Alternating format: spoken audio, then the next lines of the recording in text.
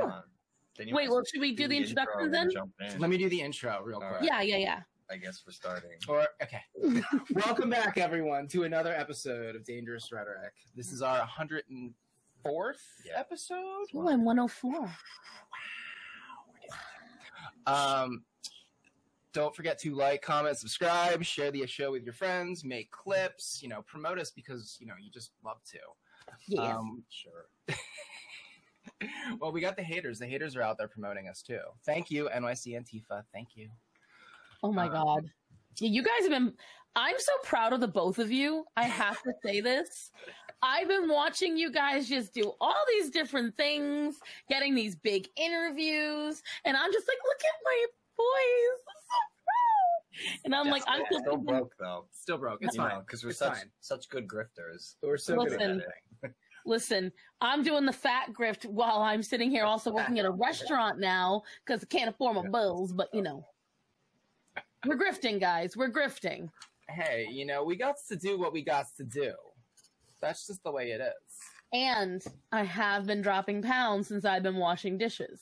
Ooh, congratulations. I don't know if you guys saw. I didn't know if you saw my Facebook post. Yeah, I've lost. I want to say when I started 6 weeks ago, I weighed probably close to 416. I'm just going by I felt things dropping because now, as of this morning, I'm at 394, and I'm like, damn. Okay. So yeah, doing washing dishes. Well, literally washing dishes. I've been eating at a calorie deficit now for 2 years, so that kind of maintained the weight because I had to get my I was always eating so you know how Tess Holiday bitches that she's anorexic, and I forgot I didn't even introduce you. Oh yeah, what? We have the based, the beautiful, the big, the amazing Starsan, Lady Starsan.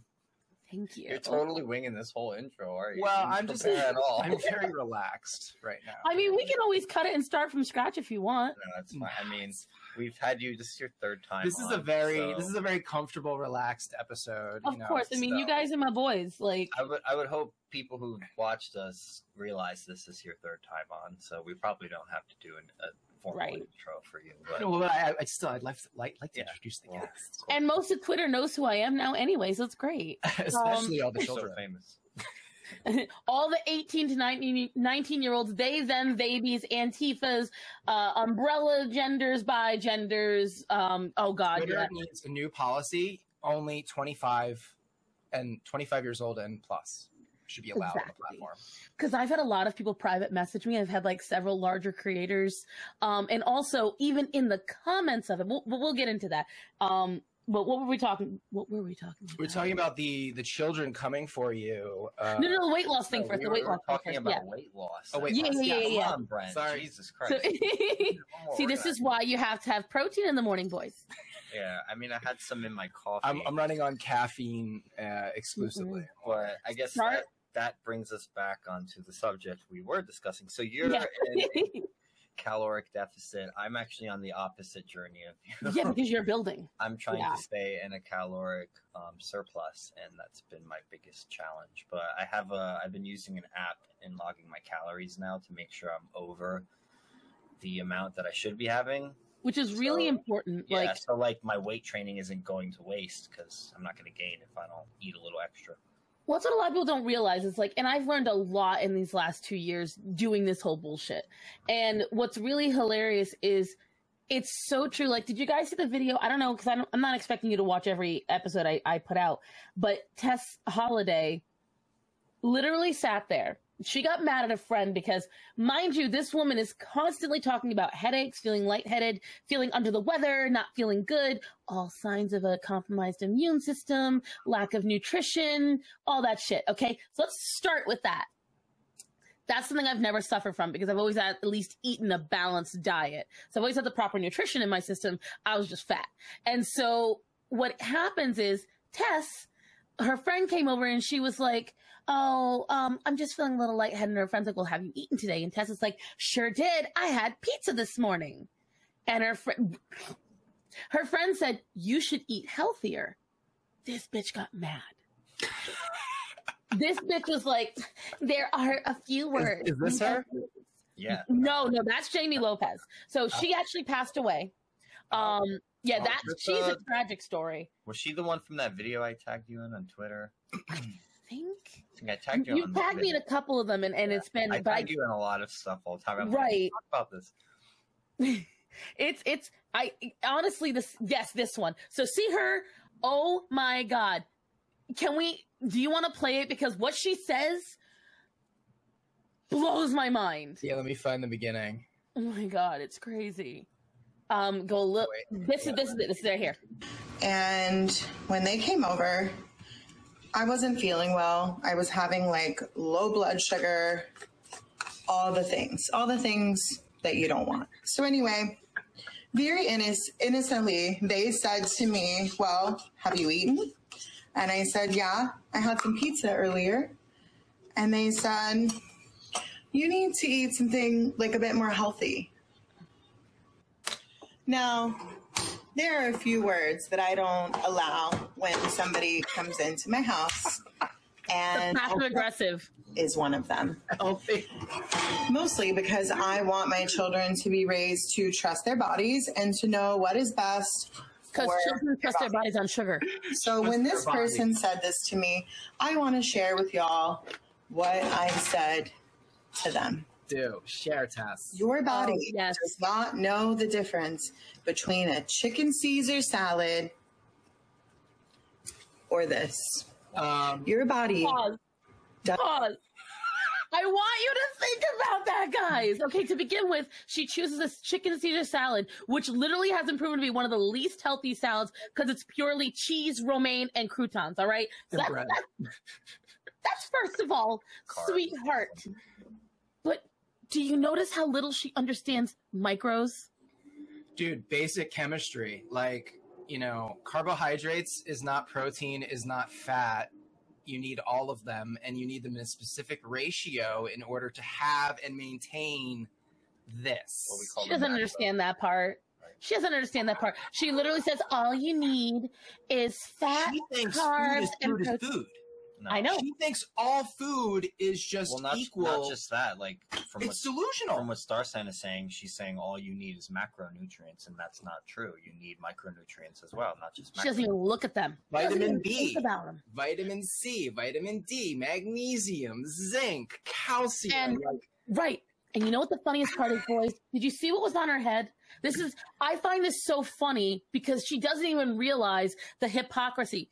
I'm sorry, guys. You're all going to have this on my phone. My personal stoat. This is Zorro, and until the day he dies, he is going to use me as his personal bed. Nice. Anyways, his fur is looking so healthy. I've been adding supplements, micros into his diet, so that way he is healthier because Zorro's going to be 14. It's crazy how that works, guys. How he can't just have his proteins and his taurine and call it a day as an older animal who needs these nutritions and to keep his fur healthy, keep his teeth healthy, keep his system working, his joints working. He has to have better nutrition. It's crazy. Anyways, who would have thought? Who would have thought? On her head, she has BTS clips. Now, here's why I find this so hilarious. If you are a weeb of any level, you understand idols and the idol industry and how it is one of the leaders of the diet industry in Asia. They don't believe in body fat whatsoever, like in any capacity. And I'm looking at her, I'm like, she's wearing BTS on her head and she's talking about body positivity. Okay, is that why every idol has plastic surgery? Oh, wait, well, Tess has plastic surgery anyway, so. Does she? Yes, she has cheek fillers and lip fillers. Oh, my. Okay. Right?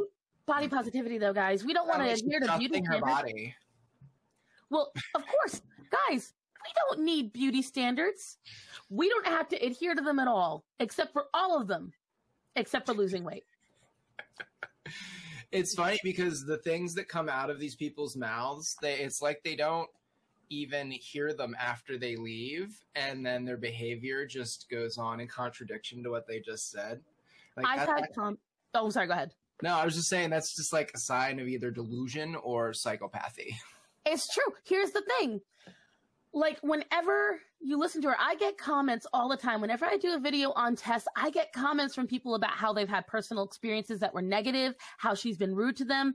There was the last videos I did, not the one that just came out, but the one before that, about people who had died. There was this young lady. So the one you were showing, Jamie Lopez, she passed away at 37. Jamie Lopez is only a year older than me. Okay. And she passed away from heart complications, you know, things that don't happen when you're overweight.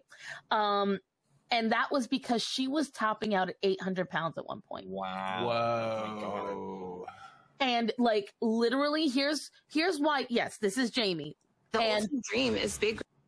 She had recently lost, I think, like 300 or 400 pounds, but it wasn't quick enough because she, even though we're both fat, I will say by the grace of God, sorry, Zora. I just stabbed him with my sign of the cross. By the grace of God, I have been reasonably healthy for a person my size. However, I look around at the BOPO women and I honestly only credit one thing to why I'm healthier than most women my weight. My mom. My mom was hyper vigilant about the micros that went into my diet. I was raised on healthier food. It was still fattening, but I drink water like I'm a fish, and I don't rely on these highly processed foods.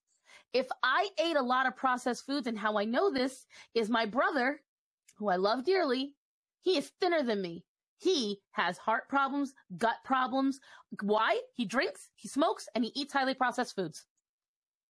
That'll do it.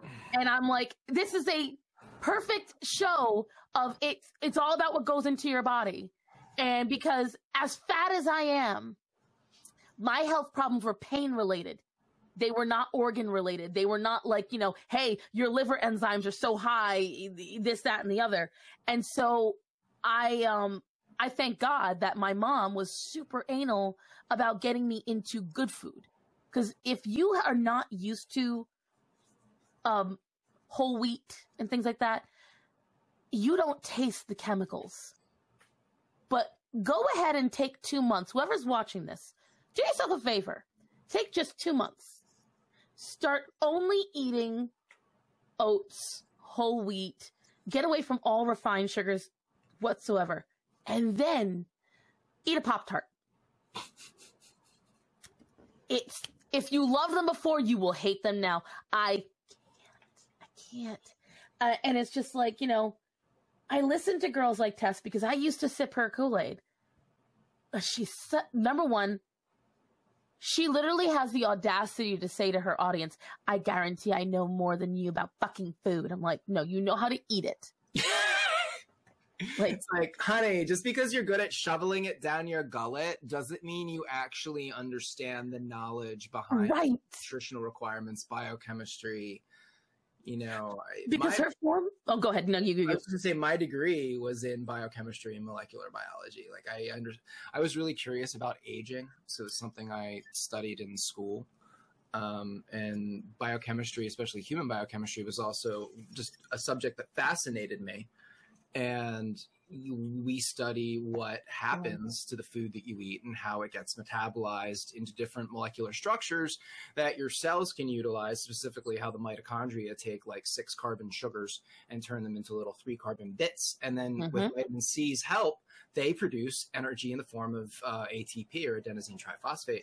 I should have you on a video just explaining this shit. Like, I should do this sometime. Just the breakdown of carbs and everything and sugars. It's it's an interesting process, and you know, people like we need vitamin C. This is actually one of the reasons why you need vitamin C and all your B vitamins too, because they're cofactors. They help this process of turning, you know, basically carbohydrates or fats into energy in the form of ATP, which is basically it's like fuel. It's a very highly charged 3-triphosphate. It's got 3 phosphate molecules. And they don't like to be held together. So they're constantly trying to pop apart.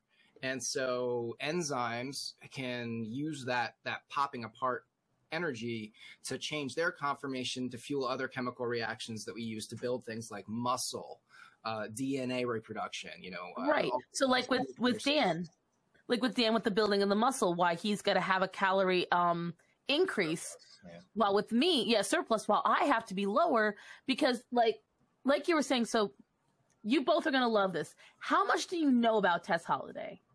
Very little. I know she's a singer, and that was No. heard about. She doesn't sing. Singer. She's not a singer. No. So apparently we know nothing about You're Tess thinking Billie Holiday. Billie? Wait, what? No, I love Billie Holiday was a singer. She was a woman. So Tess got famous for being pretty and fat. That's it? That's Let me, it. like, Google Okay. her. She and if I have photos, I'll send them to you. Maybe I might, if I can maneuver the desk enough beyond the cat, I could show you some photos. She used to be like maybe 200 pounds, and she came up with the F Your Beauty series. We're talking like if she put on a corset, she wouldn't look overweight except for a little like chunk. I think I'm confusing her with some other singer who's like overweight. But like, so she was a plus size model, and that was how she started, a blogger, makeup artist. Okay. And Tess, as a creator, right? She's an OG, okay, and she's actually been accused of scamming her people. Apparently, when she released the F Your Beauty Standards shirts, a fair portion of people never got their shirts or a refund. What? And then Tess went to Disney. And we get called grifters. I mean, right. And so Tess came out 2 years ago saying she's anorexic. Let that sink in, boys. Go ahead. Wait, what? Yeah. How is she anorexic? You know, somebody who's anorexic and overweight would drop weight pretty fast. No, she tripled. Like, so. Okay, she's a medical miracle, guys. She's the first person in history with anorexia to triple in size. She's like the holy mother of being able to get fat without eating. Well, are you ready? Because here's the thing. If she's anorexic, then I guess I am too, because what she described is exactly what I would do. Oh my God. Tess would forget to eat for most of the day, which if you have any kind of digestive problem, like IBS or Crohn's or anything like that, is very typical. Now, I have IBS, so I got in the habit for a long time of avoiding. Well, I don't have a lot of the problems I used to have because guess what? I eat 3 meals a day now. But anyways,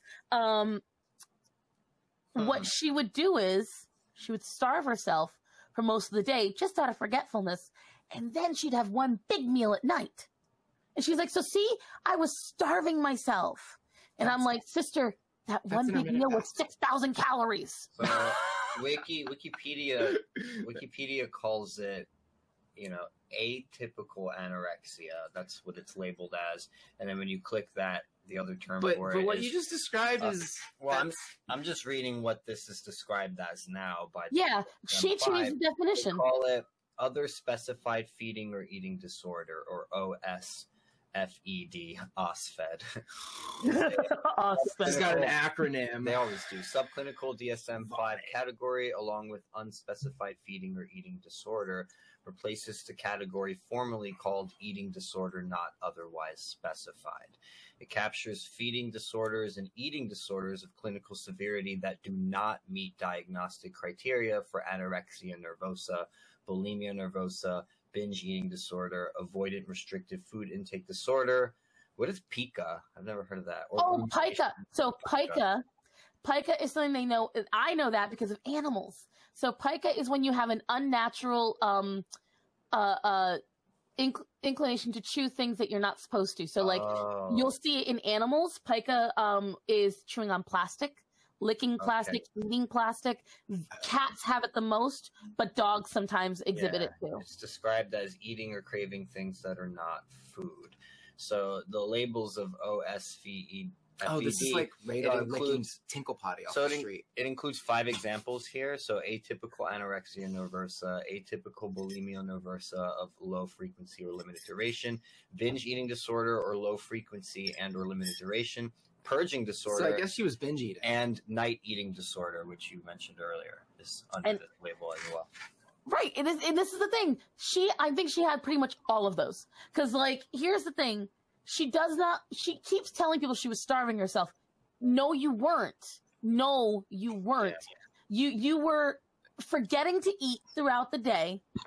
And then you would be like, oh, need to eat. And then what you tell yourself is, and I know because you'd be like, well, I didn't eat anything all day, so I can get fast food.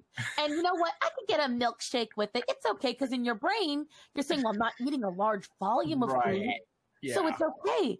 But if the burger is 2,000 calories, if the side is 1,000 calories, if your milkshake is 1,200 calories, if your soda is 400 calories, you've just eaten 3 days of calories in one meal. Yeah. And then additionally, those foods are low in actual nutritional content, your micros, your vitamins. So your body is like, what is going on? You keep shoveling stuff down the digestive tract and it's not giving me the stuff that I need. So it keeps sending the brain the signal that like you're hungry because you're missing. Even in bodybuilding, you're not supposed to do that either. And I was reading about bulking because I'm in the bulking phase. Nice leg, by the way. You know, just because you're supposed to be in a caloric surplus doesn't mean you just eat anything to meet that caloric surplus. No, you need and protein. when you do, I think typically they call that like dirty bulking is like the term for it. When you're just eating anything just to meet that caloric surplus, but you're not really sounds bad, though. It's funny. You're not conscious of what you're eating, you know, so you're probably not getting those micronutrients and other things. Sick mind. Dirty bulking. Yeah. So you just figure like, oh, You had well, to say it again. like I'm going to gain, you know, because I'm eating more. Right. And you're not really considering, well, what am I eating and am I gaining in a healthier way? And well, because like just like what Brent said earlier, a little bit of extra fat during the bulking phase as well. That's normal. And then during the cutting phase, after you've built your muscle up, what you do is you go into a caloric deficit while working to get rid of the fat, to then get rid of the extra fat to build the muscle so tone. It shows. So it shows what you built. Yeah. Cuts that muscle. And ridges. Yes. Right. And the thing is, like, that's why, like, you'll find in the bodybuilding industry, they have the most EDs out of, like, any industry because they have such unhealthy eating habits. Right. And, you know, that's where, like, Michelle has told me about that, and she's spoken about it at length. Michelle McDaniels, my thoughts will probably offend you. I love her. Whatchamacallit? She's like, we're actually friends now, which is kind of really fun. Like, and I think it's so full circle. But whatchamacallit? Like, when it comes to it, it's like you're saying, like, it's just like what Brentley was saying earlier. It's great to take those carbs, but if you take those carbs and you literally just have carbs, there's nothing inside of it. And I even did that on that video where she said that.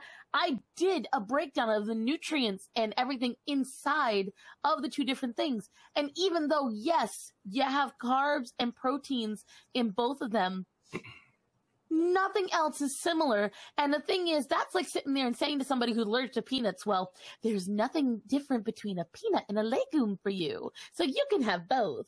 Like, your body will absolutely know the difference. Aren't technically legumes too? Yeah, but that's what I'm saying. Like, you know, she'd be like, oh, well, they're both legumes, so you're good, even though peanuts are molecularly different than most other beans. I can't eat peanuts either. They irritate me.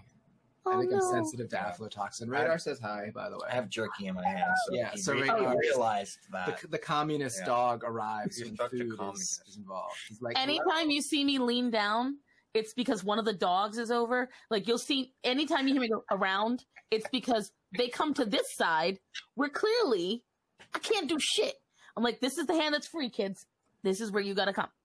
Mhm. But yeah, because in case anybody doesn't know, Starsan likes to spend her money on animals by rescuing them and not having any money for anything else. I normally don't eat on the show either, but I guess it's appropriate. I have Starsan on so I can eat on the show, right? We're over here talking about. I know, guys. I make you hungry. It's okay.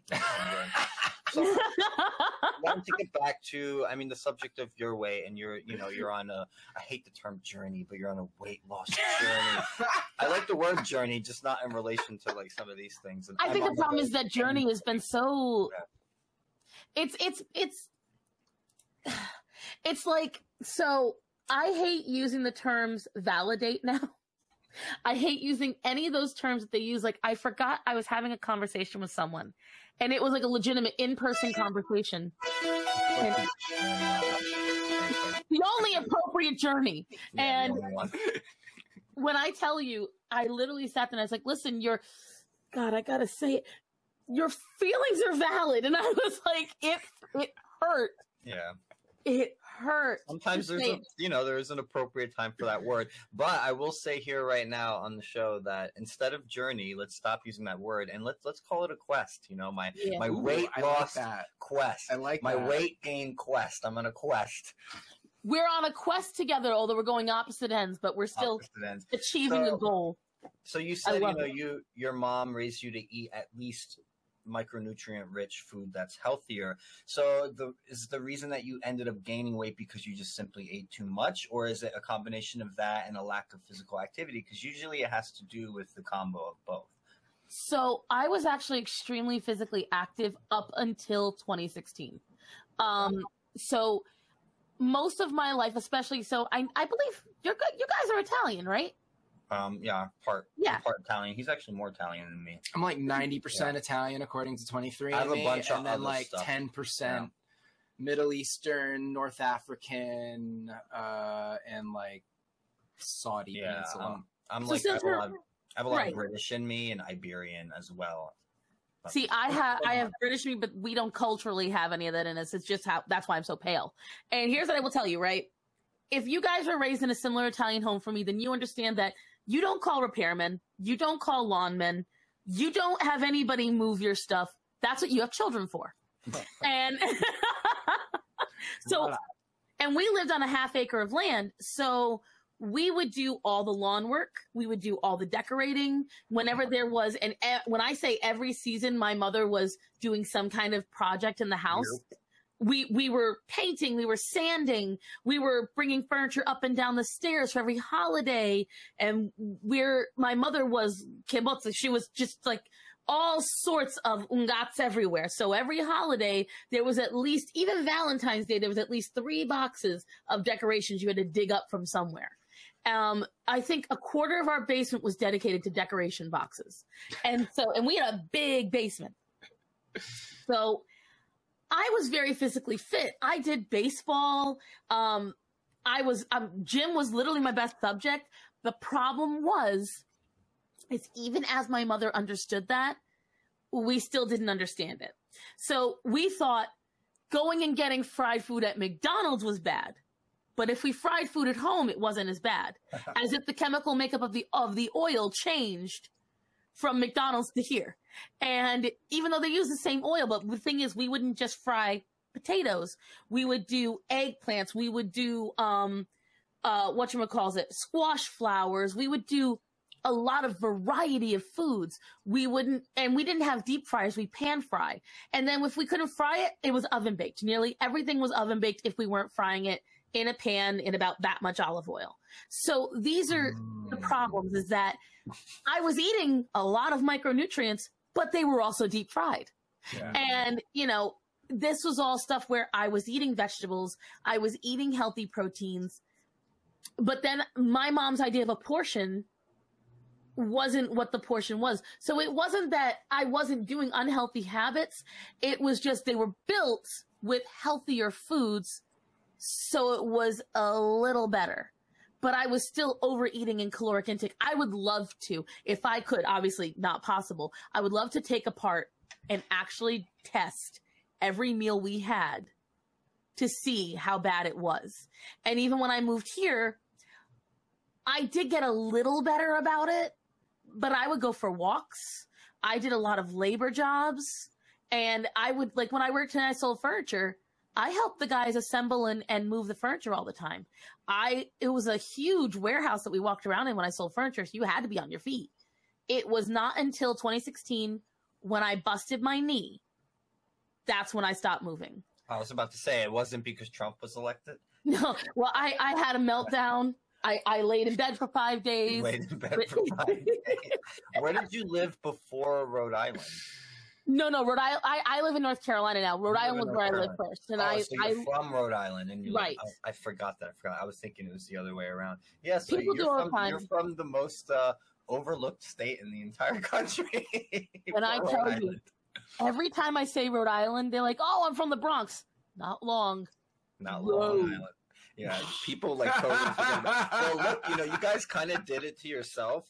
If I recall correctly, Rhode Island mostly stayed out of the revolution. They weren't they weren't really part of that. We were the 13th. We have 2 spots on the flag. We were the 13th stripe, and we are, I think, the 14th star. Like we were the last to enter the Union, but we were around before Long Island. Rhode Island, mostly that peninsula that just juts out into the. Yep, we technically, per square mile, we have the most ocean for our border per square mile than any other state, which is why we're called the Ocean State. Right. And so that's why it's really cool. Like, I love it. It was like, how can you be called the Ocean State when Florida and California exist? I'm like, stay mad, bitches. I don't know. I don't know. I don't know. But yeah.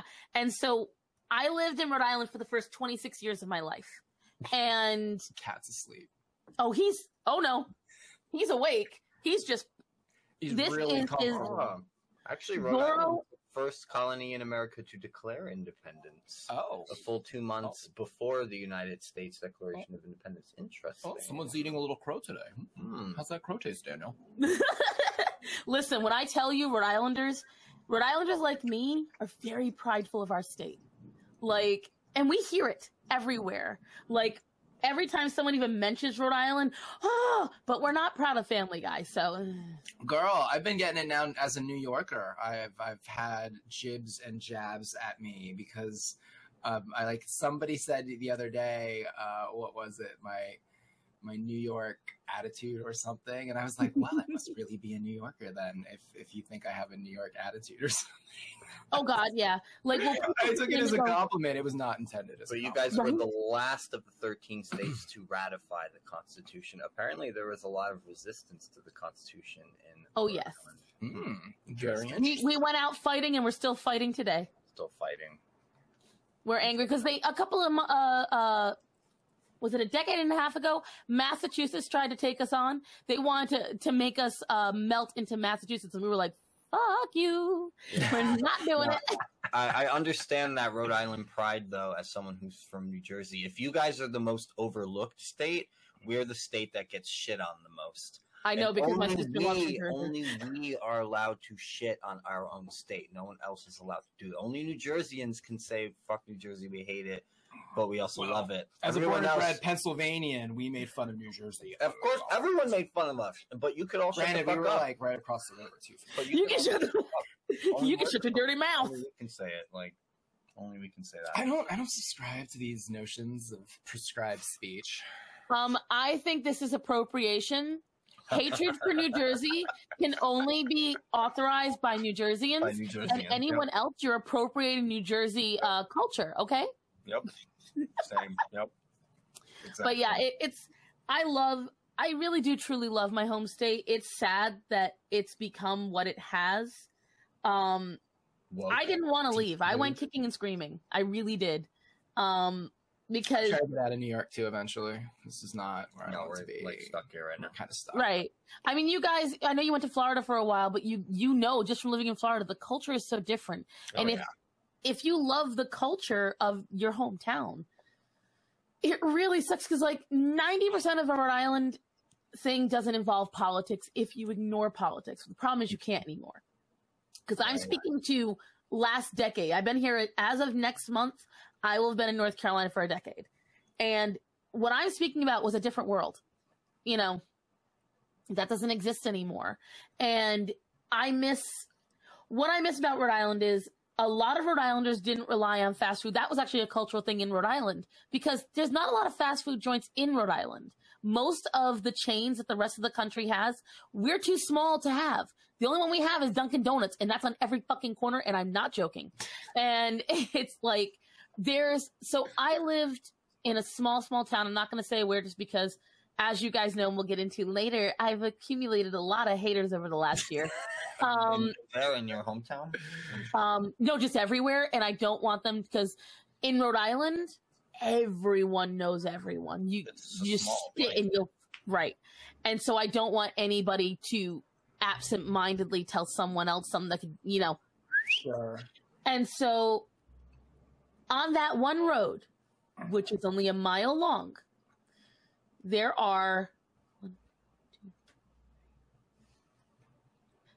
8 Dunkin' Donuts. Wow. And that's in a small town. We're not even talking Providence, Pawtucket, Cranston. And the thing is, what everyone would do is we go to the delis and the bakeries because that's far faster and more delicious. And they're almost all Italian bakeries. And we have a lot of specialty small shops. So like, for instance, there are meat shops. It's all they sell is meat. And you might also be able to go in there and get like, a little meat pie. That doesn't exist. At least not here. Like, even when I go through Charlotte, that doesn't exist. You can find a pastry shop and maybe donuts, that's it. Like, when I say pastry, I mean like you're getting cupcakes. And the culture is so different in Rhode Island, food-wise alone. And I miss the ocean. When I tell you I miss the ocean, and I know it's going to be a whale remark somewhere. Yes, I'm a fucking whale. Put me back in the ocean. I miss it.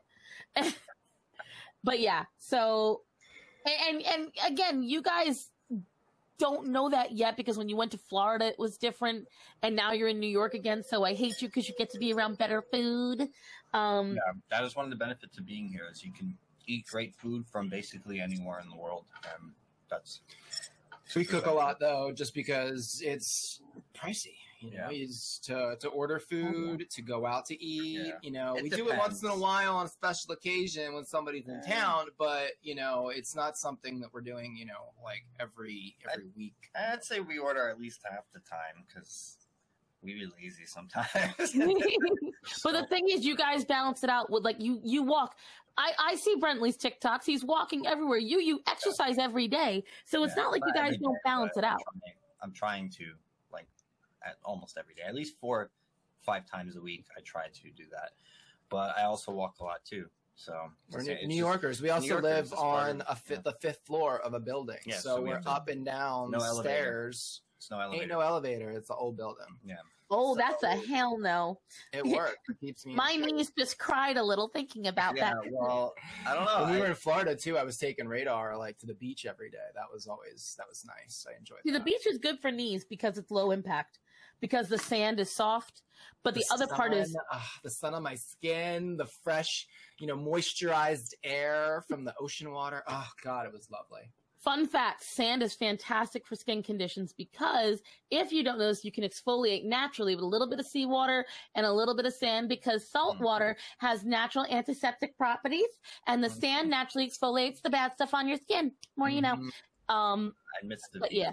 Yeah, I've been having like back knee problems and stuff. I gotta exfoliate more. I need exfoliate and also see if you can increase aloe vera into your diet. Too much of that milk protein. Yeah, I've been a lot of whey and stuff like that. Probably not reacting too well to it, but I'm trying to gain, so I need shakes, and shakes are the only way that I've been able to really get that caloric surplus that I need because I don't eat a lot. Like, it's hard for me to eat a lot. I have to force myself, and then when I'm in like a bad mood or depressed or whatever, I don't want to eat at all. My appetite tanks, so see, that's me. And like what was crazy is that's how I was. Like, as you guys know, the reason I gained weight is because of like the reason I gained the major weight, the last 70 during 2020, had nothing to do with being inside, had nothing to do with the pandemic. It was the deaths in my family.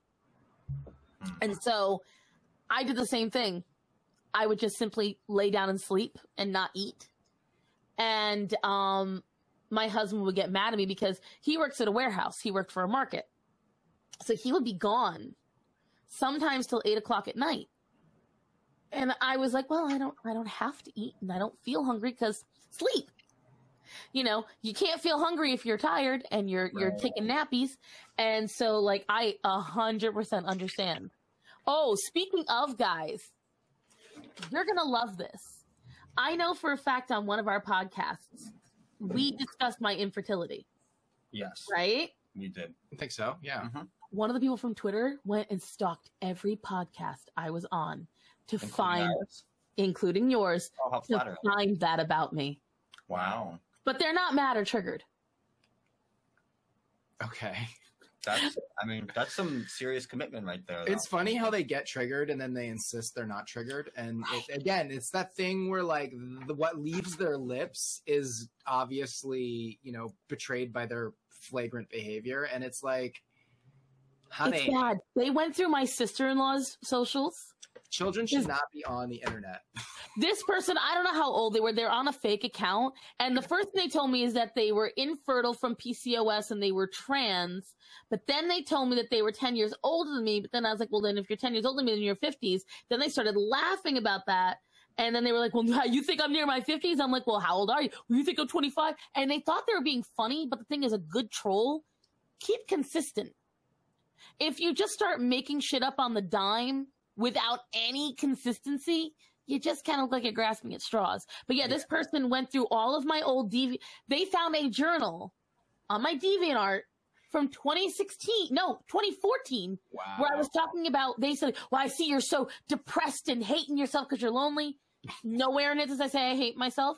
I said I felt a little lonely because my friends kind of abandoned me because I moved. That was it. Yeah. And I'm like, so you went through, I'm like, but you're not mad at me, but you searched all my old socials. You searched my sister-in-law's socials. You watched every podcast I've been on. They be working hard. That's some weird obsessive behavior. And they're probably going to watch obsessed. this one too. So Right. if they're watching this right creepy now, weirdo. Hi. weirdo, you should probably Thank you for being a super life. fan, guys. You. Thanks for the view, and maybe you should, find something. Don't forget to like, comment, subscribe. Yes, and all give us right. your money. all of that. But I was going to say they should also maybe do something a little more productive with their time. That for themselves, like find a hobby or a Like, passion. don't hate watch things. Like, it's why. I Well, don't whatever. understand. Why? Whatever. Like you said, they're going to give us the view, but I'm just now Yeah, that they hate You know, just for your own Okay. sanity. But I'm saying now that in general. now that they're watching, we might as well give them a little bit of friendly advice and say, look, use your time for something more productive. Stalking people that you hate isn't going to further your life and make you successful. You should probably put that time and energy into things that you like self-improvement. and build those things up. Do your own show. Read a book. Yeah. Start your own Or start TikTok. your own podcast, and then you can talk shit about Starsan on that, and at And least make that would money. be, like productive, DramaTube is popular, so if you feel like you want to hate on people and make DramaTube content, you will get viewers. I mean, I don't suggest that because I don't think it's good for your individual mental health. Probably not. A lot of people, I've seen people who get into DramaTube content and they get into that back and forth. It's a negative cycle. Yeah, We all know exactly who got into DramaTube and can't get out of it. Girl, And she just keeps going after certain mutual friends of ours over and over again. But the thing is, guys, like, this was not just one person. Like, when I tell you they don't understand, I can see the numbers of the hate watching.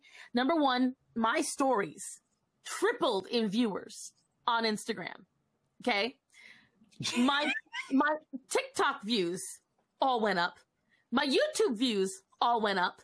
wow. They were like, you're not getting, because they try to claim I was shadow banned. So I even checked, and none of what they claim as a shadow ban on Instagram were what I had. But I was like, I know I'm in shadow. Oh, thank you. I'm shadow banned. Thank you. Like, I just started like thanking them. Here's what's hilarious. So like, I guess you know what? Maybe we should start from the get go. Like what happened? Yes. Start at the beginning. So- Well, but before that, though, let's also note that this is exactly what our mutual friend Gothix describes as the cycle of insanity.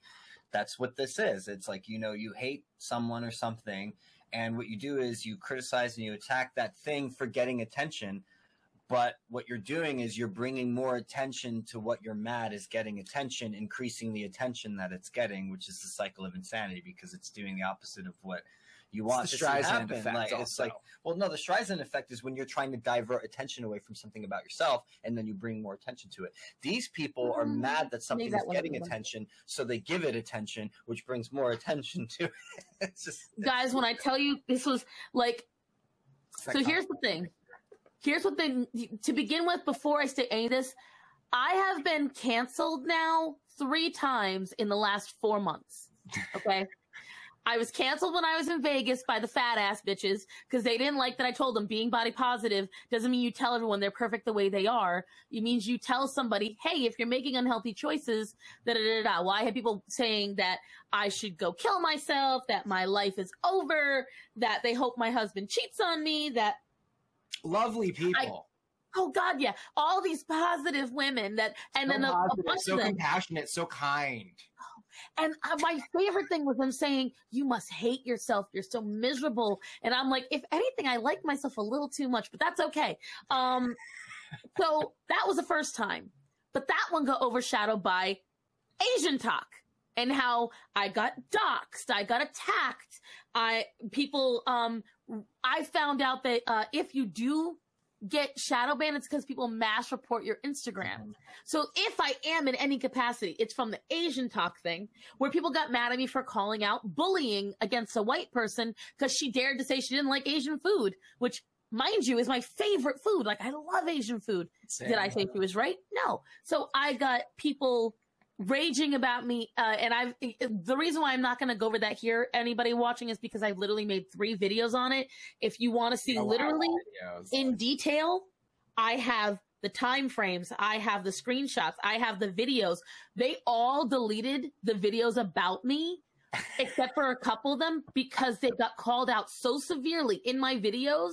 They treated me like Voldemort.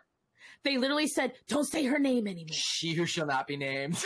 I shall not be named. And I have video of them saying it. So, oh my God. I'm going to refer to you on that's Twitter, where she who shall not be named.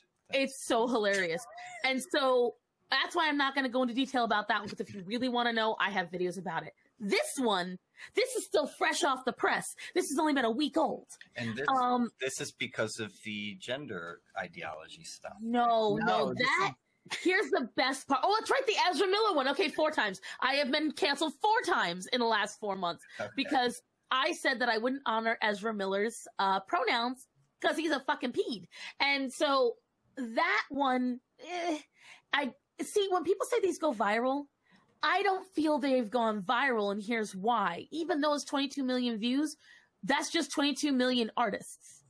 It goes viral to me when a news outlet picks up the tweet, when really famous people, not just artists that only other artists know, but someone everyone knows. That's to me viral. So I didn't go viral. I just pissed off 22 million artists.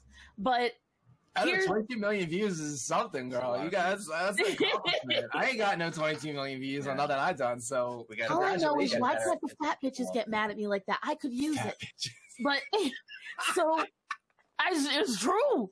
Go to my YouTube, get mad on there. But anyways, Right.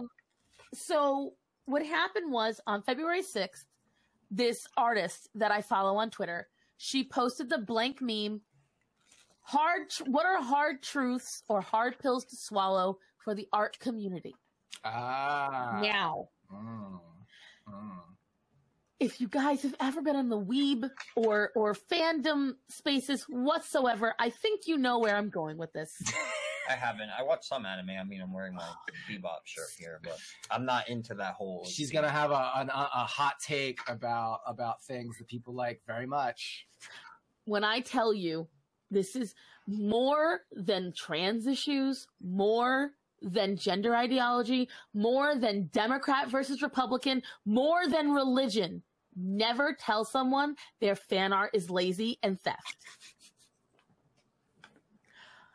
Meltdown. When I tell you utter meltdown, I had artists that work at DC retweeting me saying, well, I got hired for my fan art. Congratulations. That just means the IP holder decided not to sue you. And that's the thing. At the end of the day, this is what they don't like. And I've had larger artists talk to me. I've had creators talk to me in DMs because they don't want the fucking hate. Tell me that I'm right. And so here's the thing. By copyright law, and there's videos on YouTube, look it up. If you are not the IP holder, anytime you produce fan art, doesn't matter if you're selling it, doesn't matter if you're just posting it, you can get a copyright strike. They can take it down. So if you post a really beautiful picture of Princess Aurora from Disney without permission, and your posts and your page starts blowing up, guess what, Buttercup? Disney can tell you, take it the fuck down. That's it. Yeah. And when I tell you guys this simple fact, absolutely destroyed these people. It tore them asunder. They had a meltdown. But the funniest part is, like we were talking earlier, I'm not triggered. I have not gone to anyone's posts. I was posting tweets separate of the thread. I muted the initial thread. They still kept coming to my page. Sorry, they came to my tweets. They came to my videos. And the thing is, I never once said I've never done fan art. I've never once said I never did a fan art commission. I said it's theft. And I choose not to now. Well, the thing is, I did, when Penny, my cat, was sick in the summer, I did one fan art piece. It didn't even occur to me until after I was doing it. And I'm like, I'm never doing this again. I'm a fucking idiot. Like, I was so mad at myself, but I'd already started it. I'd already taken the money, so I had to do it. And and not only did I just take the money, I'd already spent it on the bills. So I was like, well, pay the piper. And I did 2 pieces of my main mods. If you guys have been on my chats at all, you know Choco Hooligan and Bublito. Those are my 2 main mods. They Choco Hooligan uses a SpongeBob icon, and Bublito uses a Pepe one. So they both requested me to do art of them making fun of each other. So I drew Bublito as this like thick nanny chick, idea wise, and I drew Choco Hooligan as like this muscled out. It's a whole thing. And so I did those. Oh, and I also did I did Leon as Peridot from Steven Universe. I think that's it. And even in my video that I released talking about copyright infringement, I said, I've done fan art.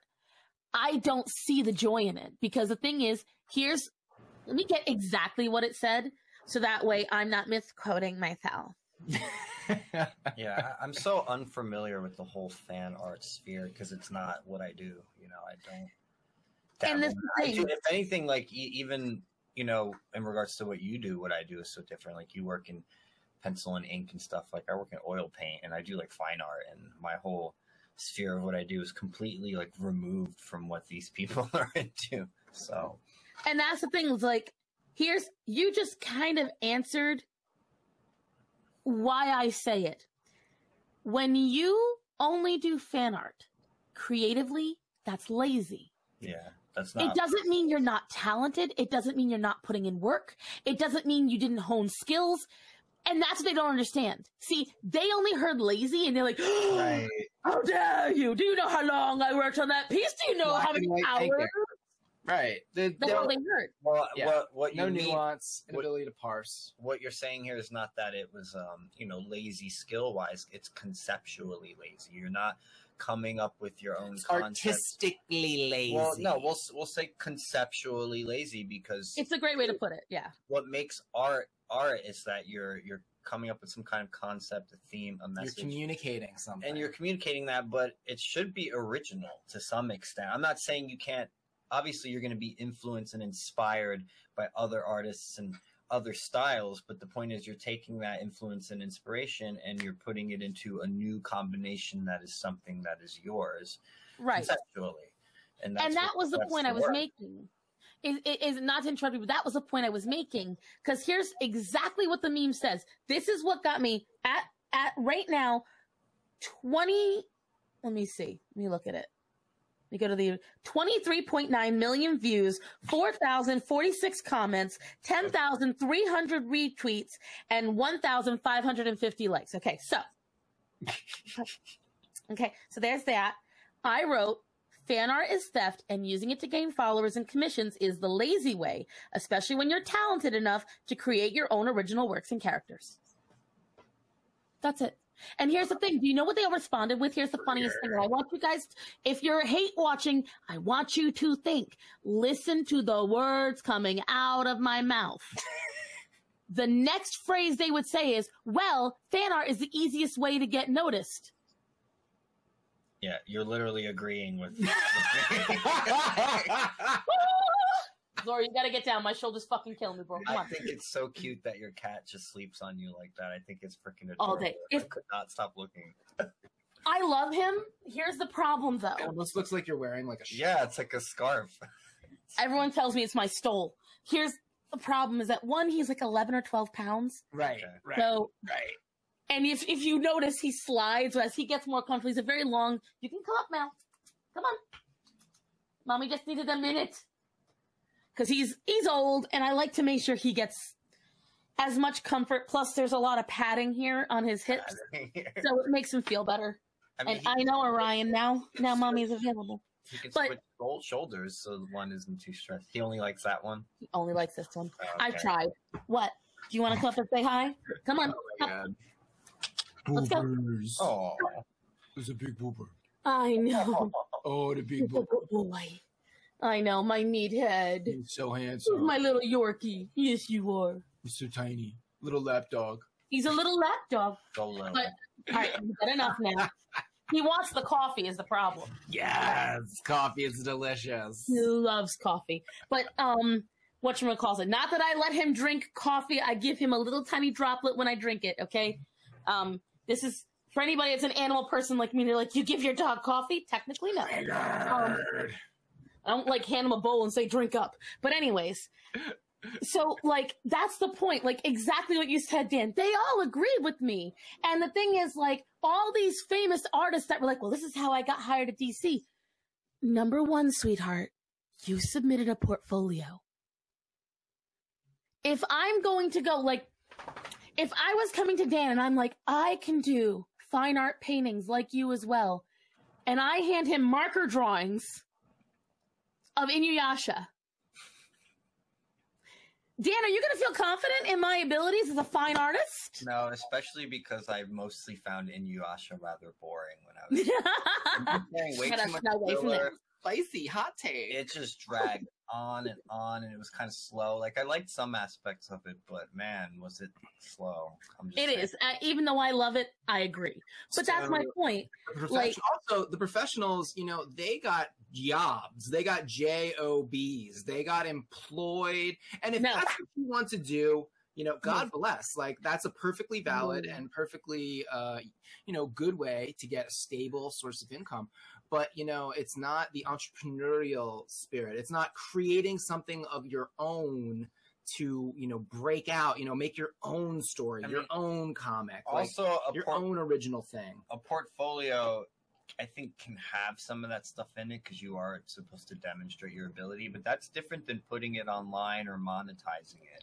That's not the same thing. And if you're applying for a job at, like, you know, a comic book company or something like that, yeah, they're going to want to see if you can draw Batman, if you can draw, you know, these characters. Of course, that's their portfolio. Also, I don't know what you guys think, but I've just seen some recent comic book art from, you know, contemporary comic books, and the art quality has been going down significantly. Because they're picking artists based on how popular they are rather than their skill. Okay, so that's first off. And second off, number one, you guys just, like, you gave me so much fucking life because it's so, that's what I've been saying. And they don't want to hear it. Because here's the thing. Everyone assumed it must be because I'm jealous. Number one, my fan art has done better than my regular art. So no, I could do it if I wanted to. I've tried. I find it conceptually boring. I've tried to do fan art, and if it's not something for a friend, i.e. drawing Peridot, but Leon as Peridot, drawing Pepe and SpongeBob, but they were Bublito and Chocohooligan, and then doing fan art for Gothics, for Leon, for Michelle, for Blair, I found it fun because I was doing it for someone that I liked. It wasn't because I was just, I don't like, and this is where it sounds rude, but this is the harsh truth. I don't want to spend my life creating someone else's creation. I don't want to spend my life drawing someone else's artwork. I want to draw my artwork. It's nothing to do with jealousy. You want to work for somebody else. You want someone else to call the shots. You want to design someone else's character. Boo, go off and do you. If that's what makes you happy, do it. It doesn't make me happy. Right. And so that's where it's my opinion. But at the same time, it is kind of fact. If your entire creativity is because you're using someone else's creation, you're not creative. You're just taking something that someone else handed you and you're playing with it. Yeah, and you're copying it. And then on top of that, this is, and you can see me getting mad because this is where I got really mad. They all proved my point because I was like, and not only that, because you're disrespecting the artist because you're taking their creation and you're pretending you're better. And they were like, well, sometimes when we draw it, it is better than the original. No, then you're not a fucking fan. You're not a fan. You're just somebody that's jealous of their fame and their popularity, and you want a taste of it. So there's the fucking hot take. It's like literally riding their coattails, you know? Sorry, this is where I'm mad. You want to say where Starsan's mad? This is where I'm mad, because if I ever got famous on my artwork and somebody took my characters and was like, you know what? I don't like that she pairs Red with Aviana. Aviana would be way better paired with her mother or some shit like that. Like, when I tell you, you could copy paste every profile that was mad at me. They had 18 to 25 as their age, at least 2 different genders, 3 different sexuality identities. Sounds right. Flags. They were fetish artists. Like, almost every single one drew Princess Peach with a penis. Like, when I tell you. So, like, you're mad at me because I'm holding a mirror up to you and you don't like it. Were some of them furries? Oh my God. Furries. One of them, the funniest one, she was trying to say how gross I was. The bitch makes dildos out of fossils. Like, she goes and she makes, like, she looks up the way a dinosaur looked and makes grinder dildos off of them. She has an entire collection of zoophile dildos, but I'm the gross one. She was like, they were mocking me for my teeth. They were mocking me for my looks. The funniest thing, and this is where I'm going to sound arrogant. Yeah, aren't they supposed to be the body positive people too? But right. This is what they do. This is the best part.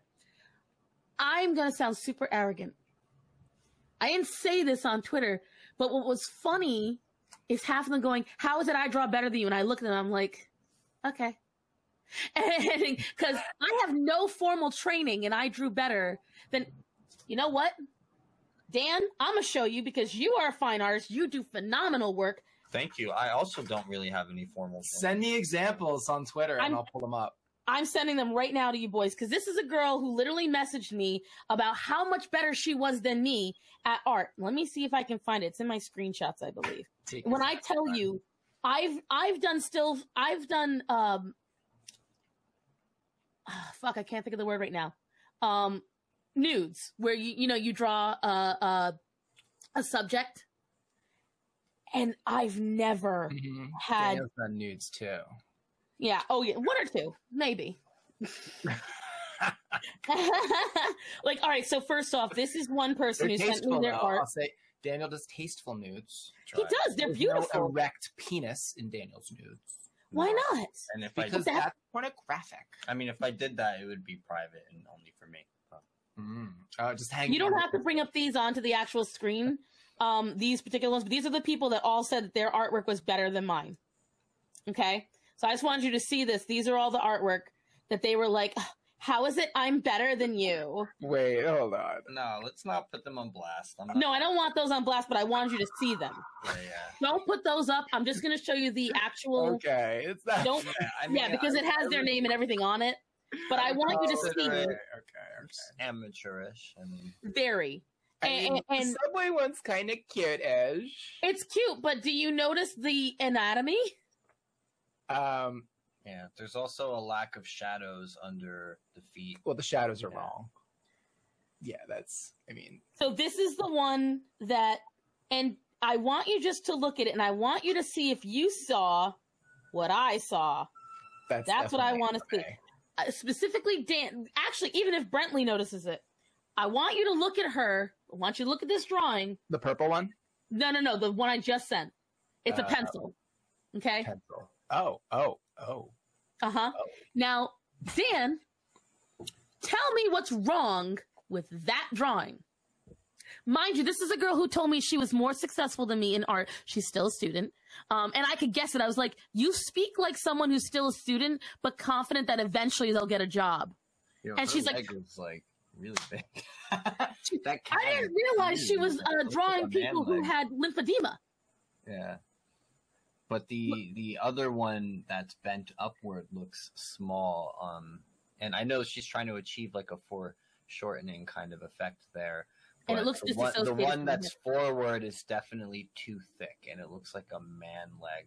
I mean, but it's just drawing. It's not like you can't correct that. And The problem was she presented that to me as proof that she understood anatomy and was more successful in drawing than I was. And I was like, she's like, this is one of my perfect pieces. And I was like, excuse you. And I literally dissected it. I was like, see those hands? They look like balloons. I said, there's no fingers. The feet are lacking toes completely. The calves are two different sizes. Her hips and her waist do not match. Her right leg is disassociated from the rest of the hip. Are you really going to sit there and tell me what I don't know? I'm not even in formal training. You are. And you brought that to me, telling me what a shitty artist I was. And this is what you brought me. She stopped talking after that. Because the thing is, do not, if you want to come at me about my artwork, you can just say that. But don't start sitting there dissecting, because they started screenshotting my artwork and I'm like, I don't care how much you dislike me. There was at least 5 people that were like, yeah, we're not going to do that because she is a good artist. She's just, you know, we don't like her take. And they're like, no, it's dog shit. And I was like, okay, but you're still commenting on the dog shit. There's always going to be someone who tries to take your work and to drag you for it. I mean, you've seen my work. I'm not saying it's the best. It's stunning, in my opinion. Thank you. I've had people tell me it's shit, that it looks terrible, you know, and it's just because they're people who are mad at me over some other opinion I had on Twitter. Right. And then what they do is they try to bring my work into it and just be like, well, that sucks, or, you know, because they'll say, oh, well, you don't do anything or whatever. I'm like, oh, I do this. And they'll be like, oh, that sucks. And then I'll ask them like, well, what do you do? Can I see your work? Mm-hmm. And they almost never have a response. They don't have anything to show for it. Yeah. What they'll do is they'll showcase me, and like I said, I showed you those art pieces, and I can tell you right now, I don't care how arrogant I sound, I know I'm more talented than each of those screenshots I sent you. I know at least that. But the point is, every time someone would say it, I'd be like, okay. And they're like, yeah, and you should never draw again. You're so right. I'll never draw again. And like they just kept, and the thing is, what they didn't understand is I was talking about legalities. So when you take public domain, that's not the same thing as taking a copyrighted item. And they're like, well, you drew Dracula, you should be copyrighted. I'm like, Dracula isn't under copyright. They don't understand the laws around these things. And you're talking nothing. But that's all you're really talking about too, is legal aspects of it. It's not, you know, there's nothing controversial about it, because really it is just a factual thing that you're saying. And yes, public domain, usually it's anything that is, I believe, over 60 years old. So I think it's 75. Disney 75. Right. And the thing is, this is what I said. I think I said it in a private conversation. Because the problem is, they're all like, some of them were like, oh, you're a corporate bootlicker. I'm like, that doesn't mean I'm wrong. Then they were like, oh, well, you're just jealous because of it. No, I don't enjoy it. Then they kept throwing different things at me. Like, you know, your art is shit, They tried to throw numbers. Then when I'd laugh at them because I have a person with 8 followers and no likes on their artwork mocking me, then they'd be like, oh, bro, you talk about the numbers. I'm like, well, I have more numbers than you. And so, like, you come at me about the numbers, I come back at you, you don't like it. Right. And so here's the thing. I'm not saying that I wouldn't like to see partnerships with the larger corporations. Because, like, for instance, in 2016, a lot of folks don't realize props and costumes got added in. So now if you buy a costume on Etsy and it is not produced by the official, not only can the costume maker get sued, you can get sued for buying it. Wow. And so, right. And so, like, you know, we've had for decades somebody who goes to a party dressed as Mickey Mouse. You can't do that anymore. Disney can and will sue you. Yeah. Anybody can sue you now for it, because now those are all part of the copyright infringement as well. And so this is the problem that a lot of folks don't realize. And they want to roast me for it. And the reason they want to roast me is because they don't like that it showcases their own fallacy. I didn't even know the costume part was a part of it until literally this whole outburst. That kind of puts a damper on Halloween. Is that really true, though? Like, it's really true. Like, monetizing it, you can't. Even if you're not so the problem is, this is what a lot of folks don't realize. Monetization is up to the IP holder, because let's say you do a drawing of Rapunzel, okay, and you don't represent her outfit right. And Disney doesn't like it because maybe that negatively, let's say you're getting a lot of views and a lot of likes. You may not monetize it, but you're misrepresenting the character. Disney can still sue you for that. That's what they don't understand. So what they can say is, I would think there's like creative license in that because you're changing something about it. the problem is you're not changing it enough. It's still recognizable enough that they know it's the original IP. And the thing is, at that point, that's misrepresenting the IP. And so then Disney can say like, hey, them having this out there is misrepresenting what we want. We don't want that for our brand. They are now damaging our income. So like, for instance, if somebody makes a lot of figurines, right? Because most of the fan art is not transformative. It's imitated. So the thing is, even though you're doing it in your style, it's still very much Star Wars, Despicable Me. You're still doing that IP. You're just reproducing it with a slightly different taste. Yeah. It has to be at least 70%, oh no, 75. It has to be 75% changed from the original design in order for you to be fine with it. People were quoting parody. And I'm like, parody? You're not doing a parody. You're not doing a review, because they were trying to say fair use. Fair use usually applies to video. That was the term I was thinking of. Right.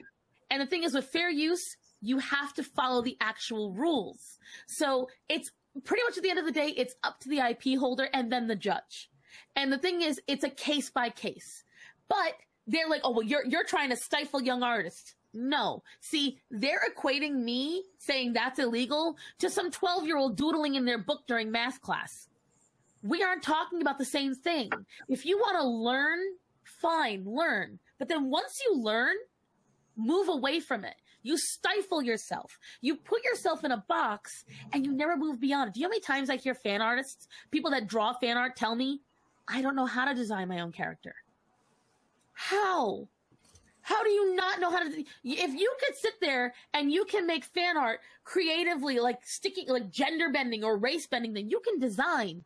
You have not flexed that muscle enough to understand it. And if you truly can't, there are people who sell characters. Literally, you can go all over DeviantArt, all over Instagram, and you can buy a pre-made character that's well designed, just what you want, and then it's yours. So if it's truly down to you just can't make it yourself, find someone to help you out. But I think it's bullshit. Just like how people say, I can't lose weight. Nay.